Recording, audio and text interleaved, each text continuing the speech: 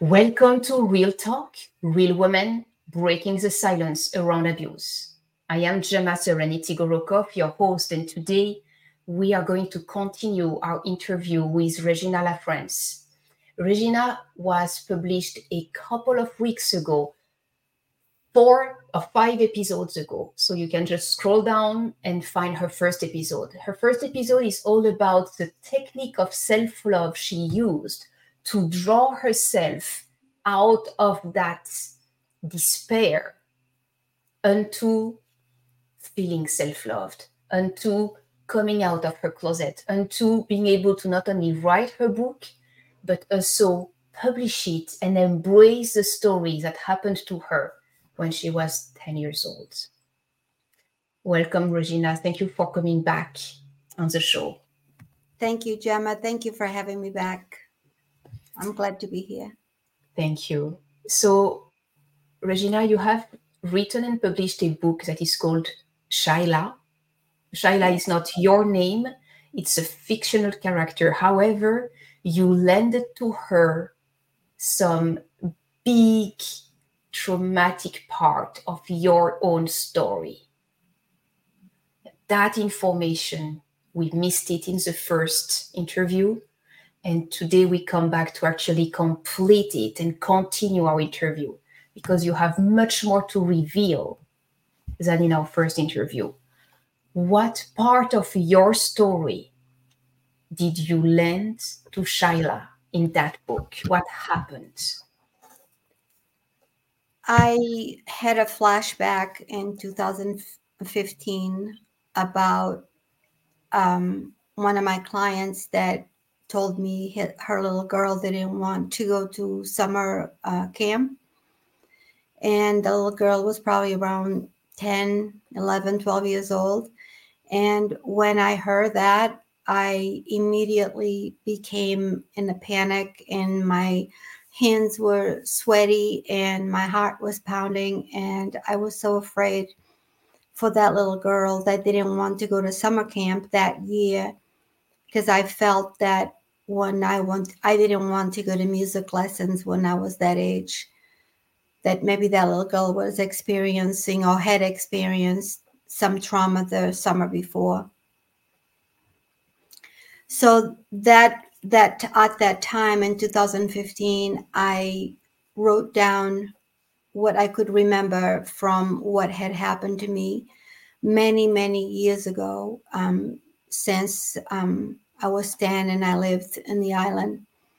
And I wanted to write a book then, but I wasn't prepared and I didn't really want anyone to know. And I was still shameful and confused about what had happened. So I didn't really do anything with it. I wrote about 8,000 words and then I put it away.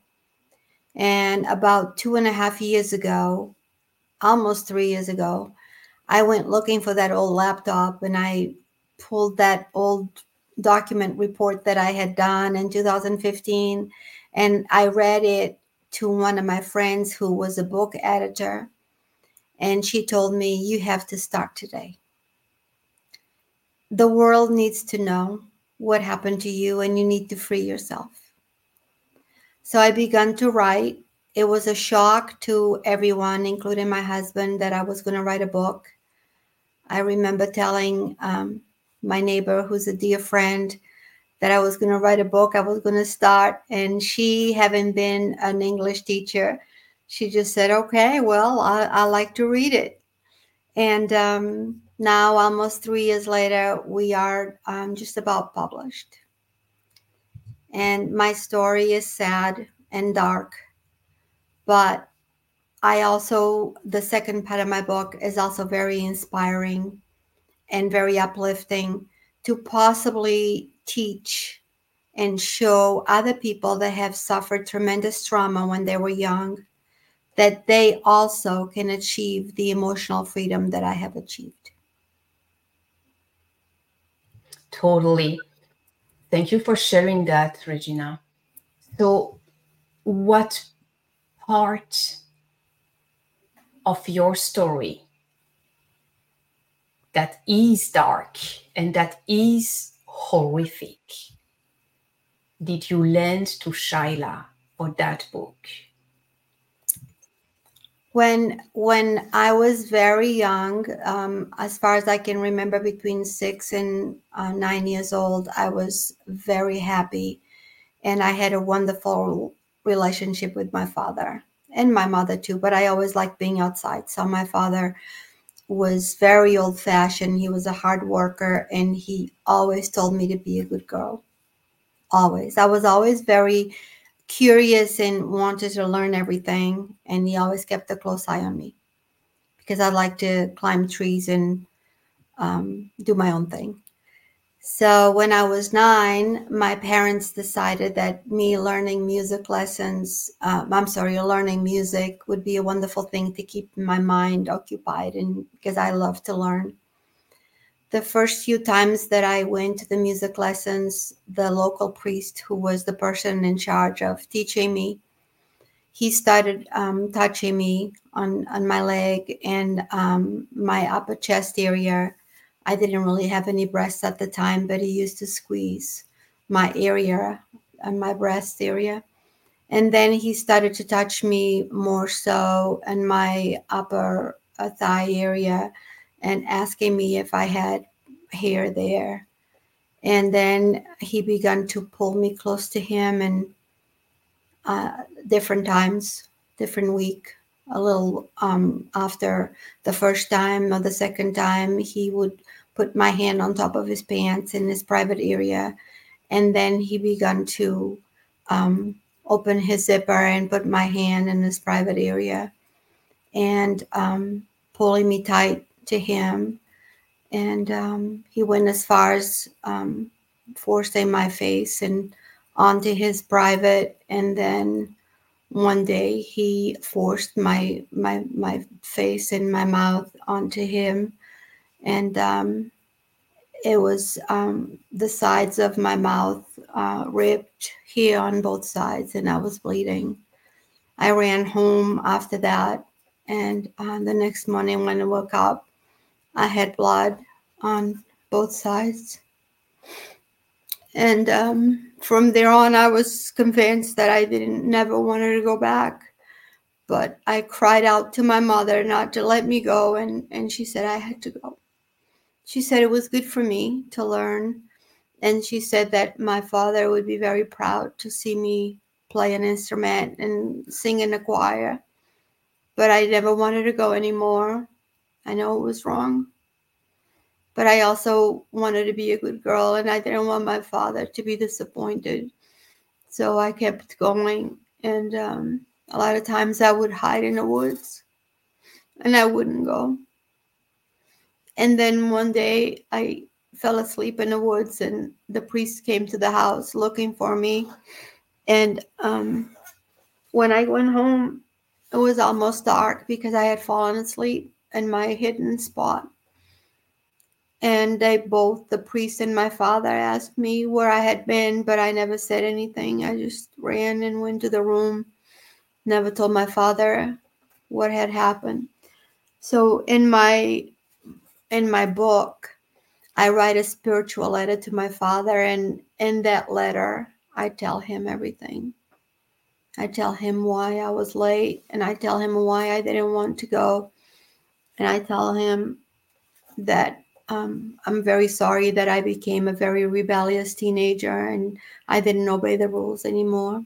But the worst part was when school ended and summer vacation started, and the priest came to the house and he asked my parents if they would let me go to his house to help his elderly mother with house chores. And that wasn't uncommon at the time there, that the village people would help each other. And I remember the year before, I had gone to another island for a couple of weeks to stay with my aunt that was elderly, and my mother let me stay there with her. So it wasn't uncommon. My parents didn't do anything that was uncommon. And my father said I had to go help her. So that very night, he kept me in his room. And then when the night set in, I don't even know if his mother knew I was there. I just sat there. And then that very night, he took me to the patio area and he began to beat me, slap me, pulled me by my hair, ripped a piece of my dress.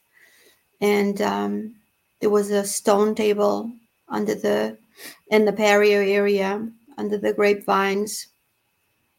And he pulled me either by my hair, my arm maybe, and put me on the table. And he began to violate me sexually. And I remember closing my eyes and playing a slideshow behind my eyes of me being on the farm with my father, running through the field and pretending that I was picking flowers for my mother's table.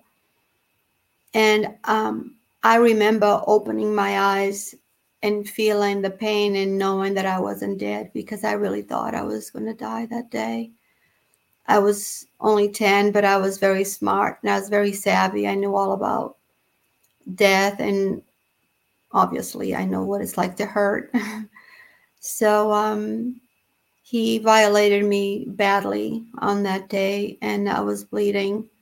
He had his fingers in my mouth, and he was raping me, and I was in so much pain and shock that I don't know that I was going to live through that. It was so sad. So when he was done, he just pulled his pants up and lit a cigarette and walked away. At that time, his elderly mother came out with a towel and she helped me inside and she cared for me. And she told me that to be okay, that would never happen again. She assured me it would never, never happen again.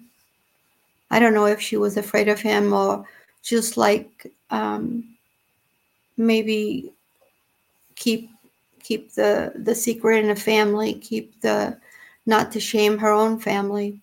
She didn't want anyone to know either. Just like if it was my family, they probably would never tell anyone, not to shame the family. I really believe that's how it was back then. So a few weeks later, I was outside and I was vomiting outside, and she came out and she said, "What's going on?" And I said, "I didn't feel good." And then a few days after, every day I was sick and throwing up. And she suspected that I could be pregnant. So she sent me to someone's house. She told me where to go with a note that said, "Come to the house," to the lady. So the lady came to the house and both of them put me on the kitchen table and they inserted something really cold and big inside of me.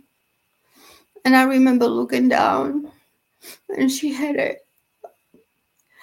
like a wire, a coat hanger wire, and she was poking at me. But I just lay there and went with whatever. And that very night, the lady said to her, after the lady said, "I broke her water. Now you have to wait." So I had no idea what that was supposed to mean, but I remember it later on in life. I asked somebody what that's supposed to mean. So that very night, he told me to go in the car, and I went in the car, and I thought he was going to take me home. And his mother gave me a small wooden box, and she said, "Take this with you." So he took me to the cemetery, and when we got there, I knew exactly where the cemetery shed was. So he told me to go in there and get the shovel and dig a hole. And when I did that, I had a lot of pain. He told me to put the box in the hole, and then he told me to squat over it and push because I was hurting. And then after that, I cried a lot, and he he told me to cover up. And at that point, I told him I hated him, and he came over and he slapped me hard. I remember smelling the dirt. And when he slapped me, I fell on the edge of the shovel and I got myself right here. I still have the scar there. And for so many years, I wanted to hide that scar. I hated my face because it's a constant reminder of what happened there that day. And then I covered the hole and went and put the shovel back. And I was at pain and I was so sad. I went back to the house. And then his mother cared for me. She was really sweet and very kind. And maybe a week or two later, I don't remember, she said I was okay. She said that I could go home and that I would be okay. And she told me that would never, never, never happen again. She promised me. And that day when he drove me home, he said that it all had been a dream, a very bad dream. And then he said that I would never have a bad dream again. So he took me to home and my parents were glad. And my father asked if I was a good girl, and he said I was a really good girl, and that I really had helped his mother, and that she was really happy that I went for the summer. So from that time on, I just didn't like anything else. I didn't like anything. I didn't really obey the house rules. I didn't love anything. I was so sad all the time. And I started to feel that I didn't belong and I didn't want to do anything. I still finished high school, of course. I started high school and he was the professor for history and Portuguese at the high school. Maybe not the first couple years. I believe it was like the 4th and 5th year of high school. And I never did any of the work for the class and he always passed me. But at that time, I just didn't have any respect for me or any respect for anyone. I never wanted to really shine. So it's amazing that I made it through high school with passing grades. It was only from attending class. I never did homework. I never studied. And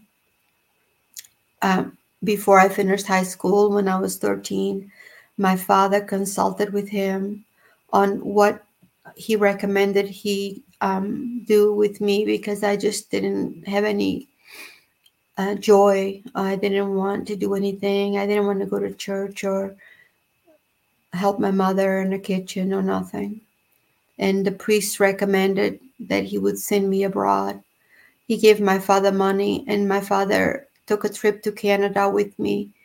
And his hope was that he would leave me there, that he would find a family to sponsor me and adopt me or something. I'm not sure how they do that, but I was in Canada with my father for 3 weeks.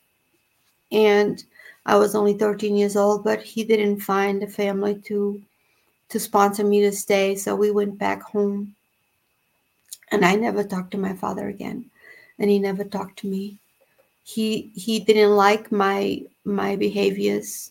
Like I didn't obey the house rules. I didn't want to go to church. I was out late, that kind of thing. I remember one time that I came home, and late wasn't like late 2 a.m. Late would be like after dark. But we had a curfew that we had to be home before dark.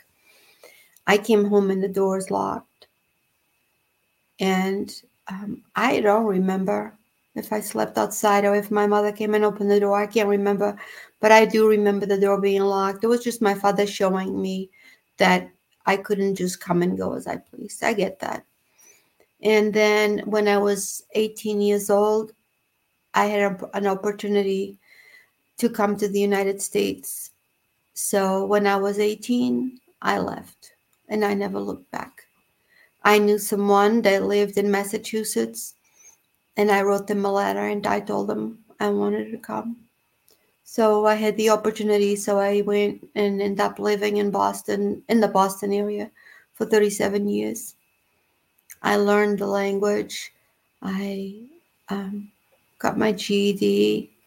I went to college, and I always had good jobs, and I always did well for myself. I always really good jobs, and I had a good life. I'm not going to say that I didn't have a good life. I never got in trouble with the law, and I never really did anything considered to be bad. But in my mind, in my own self-esteem, and my own being, I was always sad, depressed, looking for love in the wrong places, wanting to belong.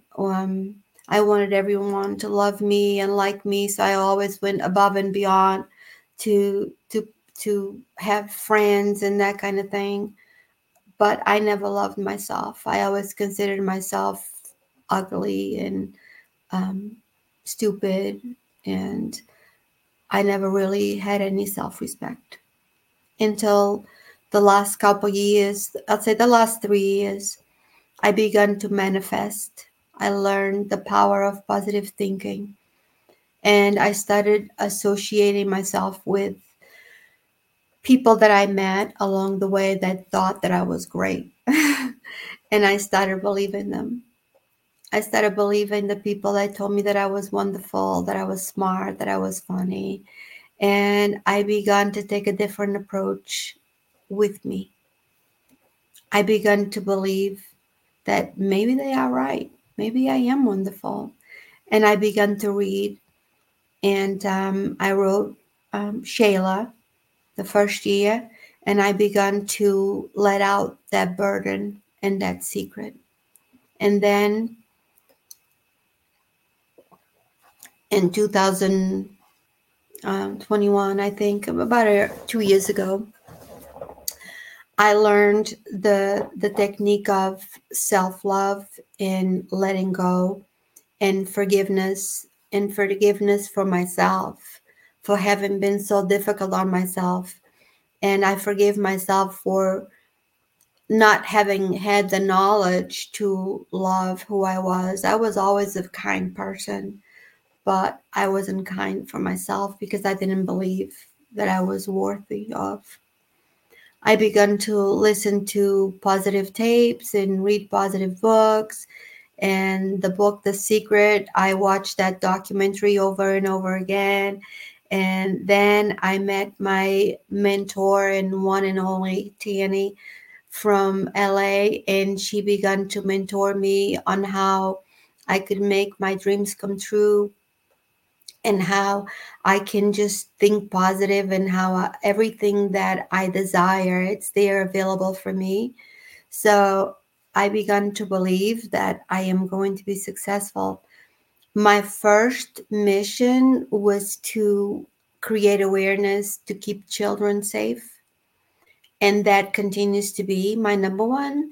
But then I have a number two mission, which is equally as important, which is to deliver this information that I have, how I discovered self love, and how I created an imaginary bubble around me where I only allow love and positivity. And if something is negative or if someone is negative, they can be around me. I'm never rude or mean or anything to anybody, but I'm very kind to myself, and I only welcome in what is positive and what is love that I trust.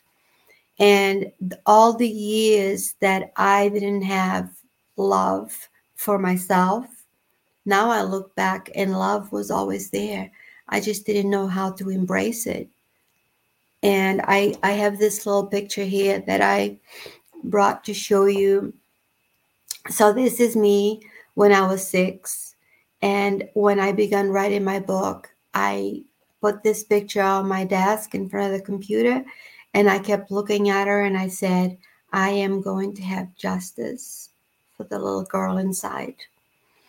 And I began to nurture that little girl inside of me. And in the movie trailer for my book, I go, I run through the woods and I go to the scene of the crime and I rescue myself. The little girl that is still there hurting at the cemetery with blood coming down from her lip from the cut on the shovel. And then we came out, I grabbed her and we came out and a bunch of children come along because it represents all the children that have been hurt. And then we sing, we celebrate our freedom.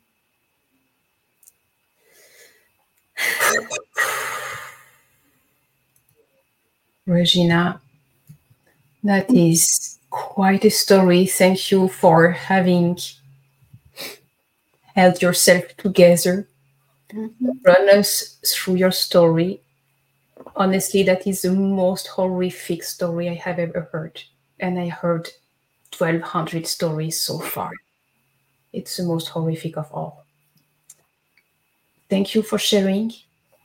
Thank you for giving back hope and a direction for those who are hurting. First of all, by not forcing children who do not want to go to extracurricular activities, Yes. because it might actually be, it might not, we don't know, because they won't tell you, but it might actually be something way worse than we could even imagine.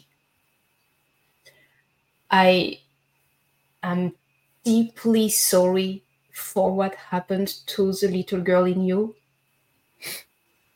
It's despicable, and I'm so grateful that you found your way back to love, forgiveness, freedom, life, to the point of being able to share those key lessons that you learned through awful situations. My intention for the next episode, right after this one, is to share a 3 hours long, I'm not going to make it 3 hours, I promise, 20 minutes is enough, a 3 hours long conversation I got with the spiritual beings who answered back and forth to me, because I was contemplating your story, Regina, and I couldn't take it off my head. And I was asking the question that is also the title of the book of another of my guest speakers, and it is, where is the one we call God?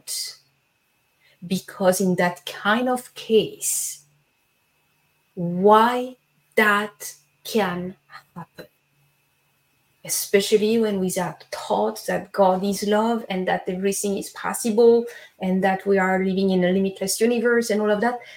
How can that happen? It cannot in my world.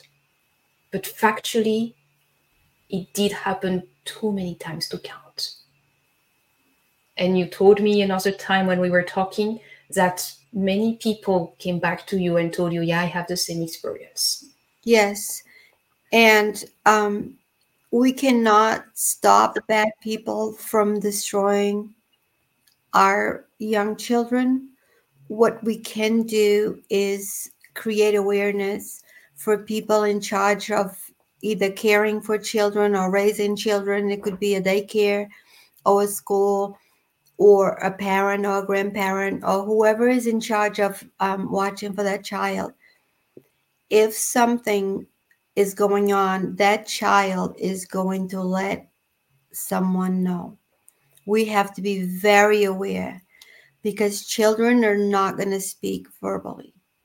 And if we ask a child a question, if they don't say anything, we need to pay attention right away what's happening, because the children will not speak, especially if they told that they're either bad or that they're going to do something to them or the parents or whatnot. So when my mother asked me why I didn't want to go to music lessons, I told her I didn't want to go. If she was aware just like I want to create awareness, she would have known instinctively that something was going on. But she wasn't open to think that way. She would never, ever believe that someone could hurt her child. It is not even imaginable. What happened to you is not even imaginable. It made me very hard. And the picture behind me, it was the picture that I wanted for my book cover. It tells us Actually, originally I started out with a picture of me without a mouth. And then I softened up for a picture of me with a rose with over my mouth. And now it's going to be a totally different cover. When I designed that cover, I was very raw still and very shameful and angry. But now that I've done my homework and I've been surrounded with love and I have surrounded myself with love, my cover is going to be so, well, it is much more beautiful and gentle. And this one here just going to be filed as the original cover when I was very raw in a place of I believed I didn't have a voice. But it's not like that anymore. And yes. that's my second journey, which is equally as the first. They two journeys in one. I want to reach out to anyone that had trauma, which trauma, in my opinion, it could be sexually, physically, emotionally. It doesn't really, my story is bad, but I'm not saying my story is worse than the next person. It's just different. Mine is different because the horror that I went through was bad because it's so different. But I know other women at the very young age as well that went through so much pain. So when we suffer trauma as a young lady or a young man or child, the results are I'm not sure if the results are the same. I'm not going to say they're the same, but I believe trauma to the brain at a young age, or as a young lady or as a young man, the results are similar. With all the stories that I have heard, any sort of trauma or abuse, from the most quote unquote acceptable, even though it's not, to the most unimaginable, like yours, always leave scars in Yeah. the behavior, in the self love, in the self worth, in the behavior with other people in society, at work, in relationships, somewhere. There is a part that is screaming out the trauma, whatever it is. That's what I have noticed many times over with all my guest speakers who come once they are healed to tell their stories of what happened and from what they did heal. Yes. All right. Regina, thank you again for coming back. Thank you for opening up more, allowing yourself to be known, to be recognized, to be loved. Everybody loves you, and everybody's sorry for you for what happened. Thank you. At the same time, we are all inspired to see you lightening up with Yes. love, positivity, self-empowerment, and all kind of beautiful things that you surrounded yourself with Yes. just a few years ago. But that has already transformed your life so much that you Yes. are now ready to go meet people where they are. Yes. And I want to send the message to anyone that is suffering from trauma to remember that it all starts within us. We have to start believing that we are loved by us, self for self, love for self. And when you start believing that, grab any book, any video, anything that you can grab that it's positive to affirm you of how wonderful you are and how worthy of love you are. And then eventually your brain starts to believe that it's like learning a new language. And eventually you'll get there. And when you get there, I want you to feel the way that I feel now, because I know it wasn't my fault. Yes, indeed, it was not your fault at all. You were not responsible for that. Thank you. Thank you, Regina, for coming back. Thank you.